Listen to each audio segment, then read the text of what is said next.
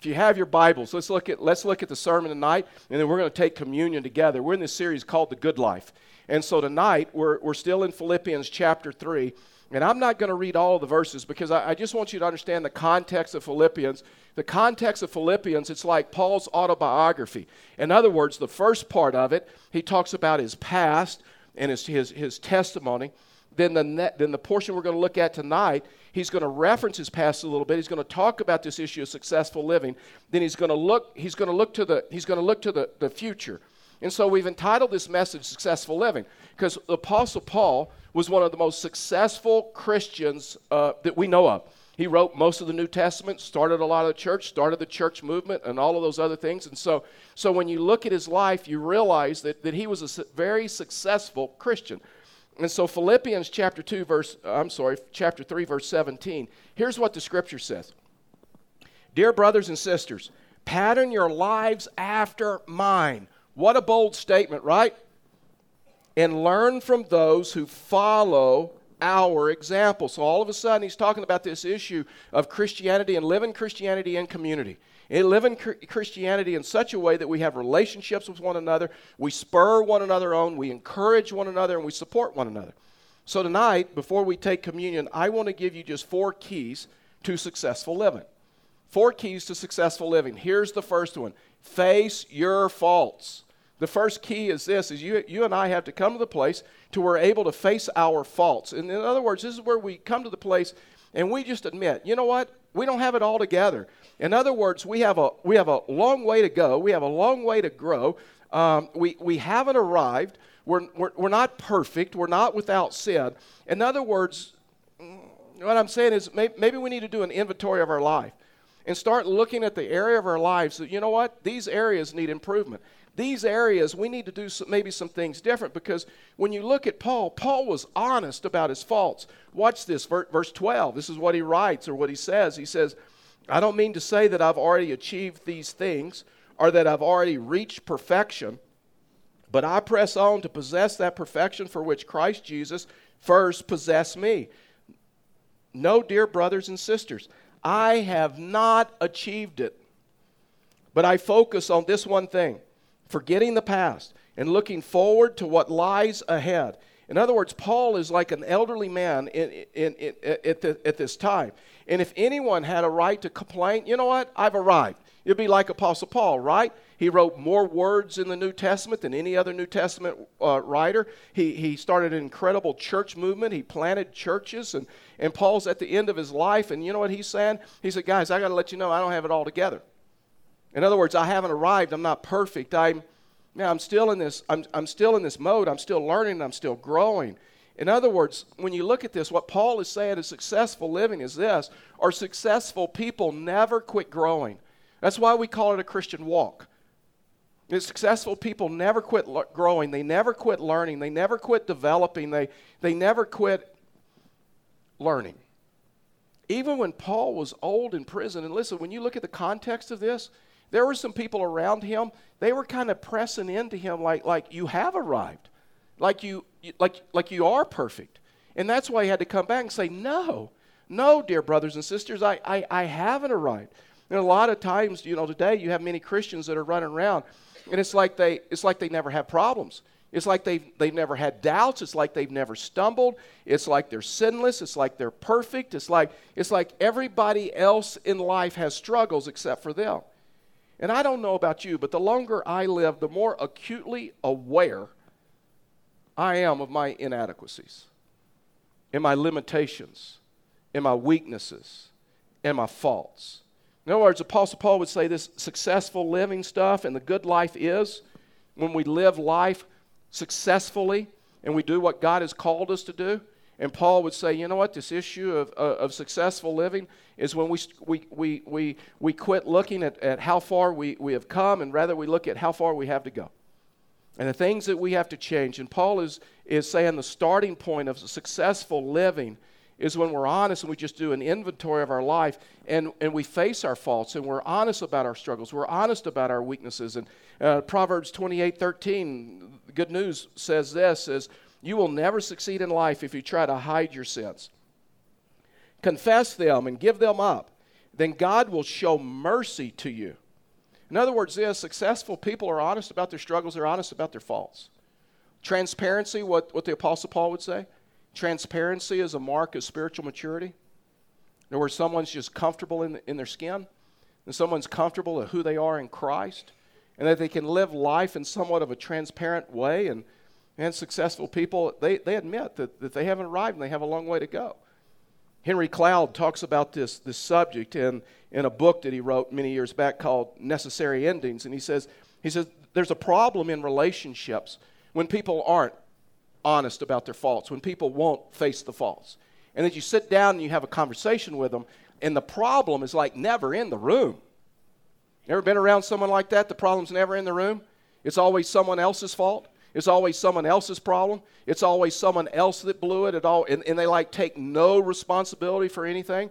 And so what the Apostle Paul is saying, successful living is when we're just honest about our faults. In other words, we look at our lives and say, you know what, in my life, what needs to change? Aren't we really better at identifying other people's faults than ours? I mean, with some people around us, we can go through a list real quickly. And sometimes it's difficult in our life because we have some blind spots. The Apostle Paul says that there comes a time we need to face our faults. We need to have an honest inventory of our life. Here's a second thing if you're going to have successful living. Forget the former. Forget the former. Now listen, that's a dumb principle. I probably have to face my faults. Here's what I was doing. I got all F's in the blanks. Faults, farmer, finish, future. And so past starts with a P, so I just put an F, and I came up with the word farmer. And when I say it, it sounds like a farmer, someone that's on a farm. So you know what I mean. Forget the past. Forget the farmer. I can't say it. I cannot say it. There's other words like that. A lot of other words like that. So now then I'm facing my faults in front of you because even when I just read it did not read well. But anyway, let's just look at the scripture. So he says, so like they're pressing into him, saying you're perfect. You know, you don't have any problems. And so he gets a little frustrated. In the Greek, this is really strong. But he goes, now, dear brothers and sisters, I have not achieved it. But I focus on this one thing, forgetting the past and looking forward to what lies ahead. There's something that Paul gave attention to. Paul gave serious inventory to. And Paul says, you know what, if I'm going to do what God's called me to do, if I'm going to have successful living, then I'm going to take an inventory of my life, and then I'm going to come to the place that once I take inventory of my life, that I'm going to come to this place to where I learn to forget the past. In other words, I cannot waste my time and my energy on the past, because if I do, it's going to mess up the present and it's going to mess up tomorrow. In other words, what Paul's saying, I got to come to this place that I let go of my guilt, I let go of my grudges, I let go of my grief. Here we are, we're all on G's right now. I learned what it means to forgive. Man, if you've ever dealt with this, you know that your past, if you can't let go of your past will only mess you up today. It'll mess you up today, and it'll mess you up tomorrow. And so success, what Paul says, success involves this issue of forgetting. But how do you forget? And what does it even mean to forget? And this word, the English word forget, is that the same definition of the English word forget as it is the Greek word forget? Because it's true, right? Our brain stores everything. It stores almost everything that we've ever done. And isn't it true that if we're not careful, we never forget some things. We never forget some things that maybe we need to forget. So how do you forget the farmer, or how do you forget the past, or how do you forget that stuff? See, in the Greek, it's a little bit different. In the Greek, forgetting simply means this: don't let the past affect you. Don't let the past affect you anymore. Don't let it Don't let the past control you. Don't let the past have a voice in your life. Don't let the past have power over you. Do not let your past manipulate you, because I'm telling you, it will. If it's unresolved, if it's still in the present, it will hurt you. In other words, this is what we got to understand. Forgetting is not a passive loss of memory. And it's active. It's continuous discipline. See, successful people, when you read biographies or autobiographies of successful people, you realize successful people are really good at learning from the past. And once they learn, they move on. It didn't hold them hostage. It doesn't keep hounding them in their life. And it's true about human nature that we tend to remember things that we should forget. And we tend to forget things that we should remember. And so if we're not careful, we'll hold on to these cruddy, garbage memories that really and truly that we should let go of. And so we intend, if we're not careful, we intend to forget the things that we should remember. God's promises and what God says about us, what God's forgiven us of.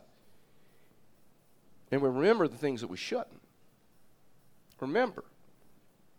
There's two things, just real quickly, that you need to forget that I believe for successful living, and what Paul says. The first one is this, is just your failures. So many Christians continue to rehearse, and you know what, I struggle with that as well. And so many Christians continue to rehearse the things that the heart of God has long since forgiven and forgotten. And man, they'll not forgive themselves. They'll not realize the forgiveness of God in their life, and as a result, they're holding on to the past. And so we allow the past to paralyze us, and it keeps us from being successful today. It keeps us from being successful tomorrow. And Paul says, you know what, I've just learned to forget the past. You know the reason that brings me encouragement? Because Paul would say this issue is a learned behavior. It's a discipline. In other words, Paul says, you know what, I've learned to forget the past. And so as a result of that, I don't sit around beating myself up over the past. I don't fill my mind with self-condemnation for my mistakes, because you know what, when you look around and you start talking, every one of us have blown it. I mean, each one of us, we probably have. I don't want to speak for you, I'll just speak for me. We can have things in our past, right, that we regret. We have things in our past that if we could get a mulligan, if we could do a do-over, we would absolutely go back and love to have a do-over. We'd love to take that word back. We'd love to take that conversation back. We'd love to take that decision back. We'd love to take that action back. When you look at Paul, and so here's how you know the definition of this word, forget, because even though Paul says, I have learned to forget, there's some things he still remembers in his past, but he doesn't let them manipulate him. Because in the first part of Philippians chapter 3, in the book of Corinthians, Paul lists a lot of things in his past. But he was saying, you know what, they don't have a hold on me any longer.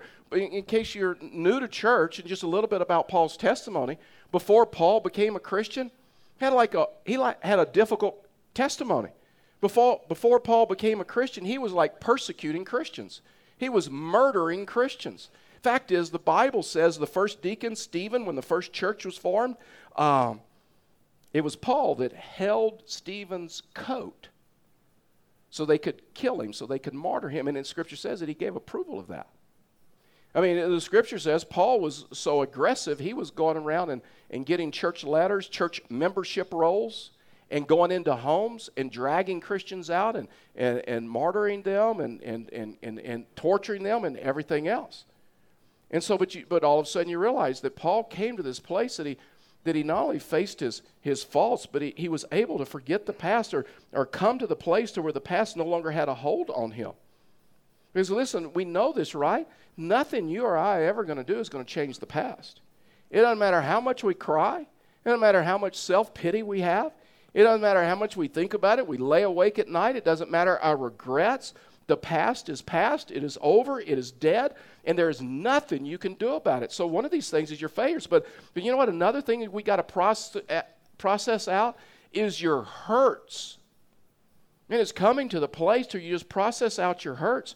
And Paul writes in other letters about the hurts that he has. And these hurts kept him from moving on. Now listen, I read a lot of books.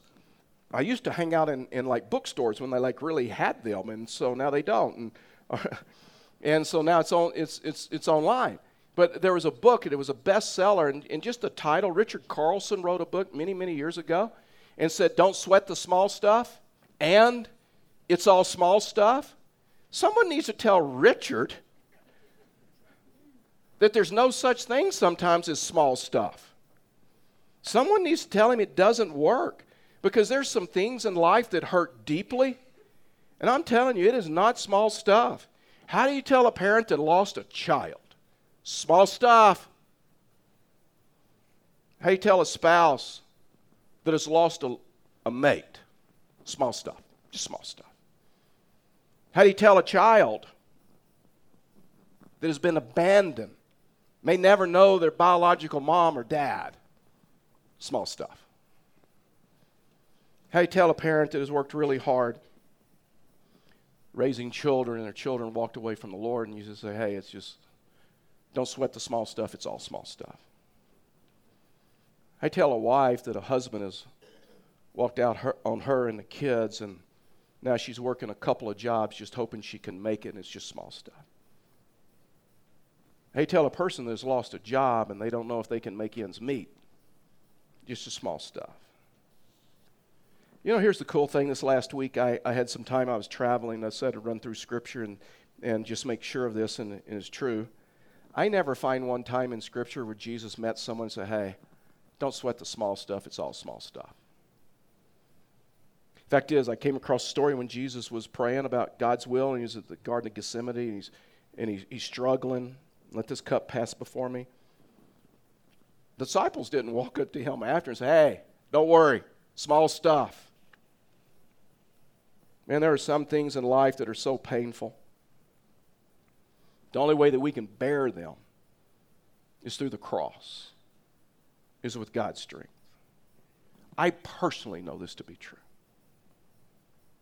I know that there are some things that you and I in our past will never forget. But I also know that it's something that you can heal from. It's something that you can find freedom from. It's something that you can move past to where, you know what, it no longer affects your future. You know how, just real quickly, and then we need to move. I only got 7 minutes and 27 seconds left. You know how you have found freedom from your past? When your past no longer works against you, but it works for you. And all of a sudden it becomes part of your testimony. Testimony becomes part of your ministry. Verse 13, he says, forgetting the past and looking forward to what lies ahead. In other words, Paul said it's like this two-step process to where you come to the place, you process out the past, and then you turn, you look to the future, your position, you look to the future, and you look to God to see what God has for you. And so the way that you do that is you begin to put your finger on those false beliefs or those lies that you believed, and you replace them with the truth. You replace them with God's Word.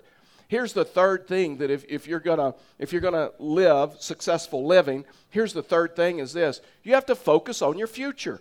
And so you come to the place and you forget you face your faults, you forget the past. And then you focus on the future. This is what Paul is saying. This is the principle of concentration. Successful people, listen, whenever you study them, successful people, goal-oriented people. Successful people many times live and die by to-do lists, by goals, by organization. And so Paul again, verse 13, he says, no, dear brothers and sisters, I have not achieved it, but I focus. And here it is, one thing. That word one in the Greek, that would like be in all caps, exclamation mark. One thing, forgetting the past and looking forward to what lies ahead.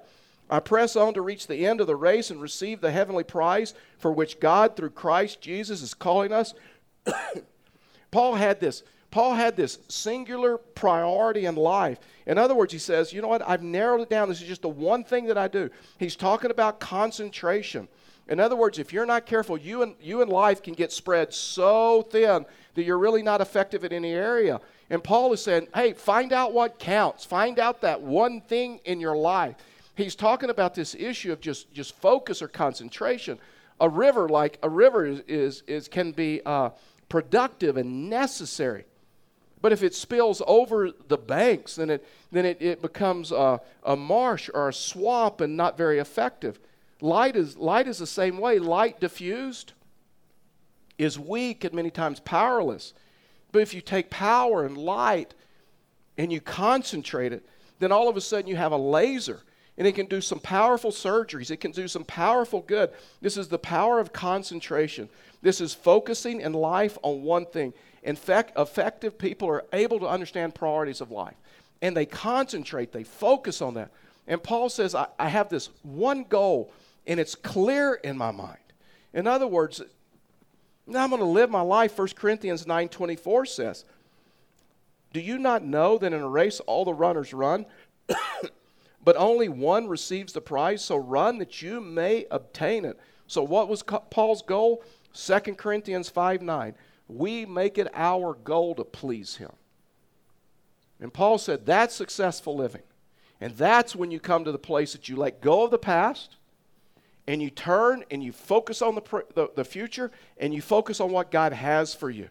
And so you may ask yourself some questions. What am I living for? What is my goal in life? And what is important? What is most important in my life? The last thing is this: you have to fight to the finish. You have to fight to the, I call this the principle of determination. Absolutely nothing worthwhile in life happens without determination, without a fight. Man, you know this in life. You only coast when you're going downhill. Man, if you're coasting right now, you're headed downhill. In other words, it takes intentionality. It takes discipline. I'll teach you a real quick, and I'm going to change it to a Colorado saying instead of a Texas saying, because some of you don't like Texas sayings. I'm going to give you a Colorado saying so you remember this. Any dead trout can float downstream. It takes a live one, to fight and to swim upstream. If no one's told you this, Christianity is hard work. Sometimes following Jesus, you can feel like, you know what, I am fighting the current of this world. It's like, God, am I the only little trout trying to do the right thing? Let me tell you something. Someday it's just hard work to stay who you are.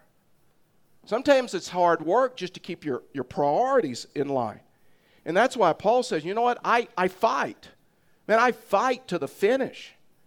Man, the great people in life are just ordinary people with an ordinary amount of determination. And Jason Witten, retired from the Dallas Cowboys this last week after 15 years. In his press conference, he talked about this. He said, I'm just an average guy, average talent and average gifting. But nobody was going to outwork me. The fight, he said, the fight is in the dirt. The fight is in the practice and being disciplined by that. The same is true in the Christian life. Paul would say it is a fight, and as a result of that, we fight to the finish. See, successful people do not know how to quit. I mean, they keep going when everybody else has quit. That's why Paul says that I press on, straining towards the mark. I press on to win the prize which God has called me heavenward in Christ Jesus. And this word press on means to extend your body over the goal. It's the picture of a runner that when he crosses or she crosses the finish line, that they have nothing left. They're just like done. And Paul was this man of amazing intensity and effort. And he just pushed. Acts 20:24, he says, but I do not account my life of any value, nor as precious to myself, if only I may finish my course in the ministry that I received from the Lord Jesus to testify to the gospel of the grace of God. And each one of us has a task, and each one of us has a different task, and each one of us has a different race, but we all have a race to run. And that's why Paul says you should never give up. And I don't know about you, but I want God's best for my life. And I don't want to quit on what God has for me. And I'm more interested in the direction a person is headed right now in life. Man, this is a church. Fellowship of the Rockies is a church where we don't care as much about our past as we do the future. And it only matters where we're headed right now, and we have a goal, we have a vision to see people encouraged and forgiven and set free and empowered and serving in the way that God has designed them. Man, that's why we give. That's why we serve. That's why we're a part of this church. And God is doing some great things, and I look forward to the future here. We don't know if this developer's going to work out. If they don't, it will not discourage us. We will continue to press on, and we will continue to fight until God raises up the developer, the right developer, so that we can move forward.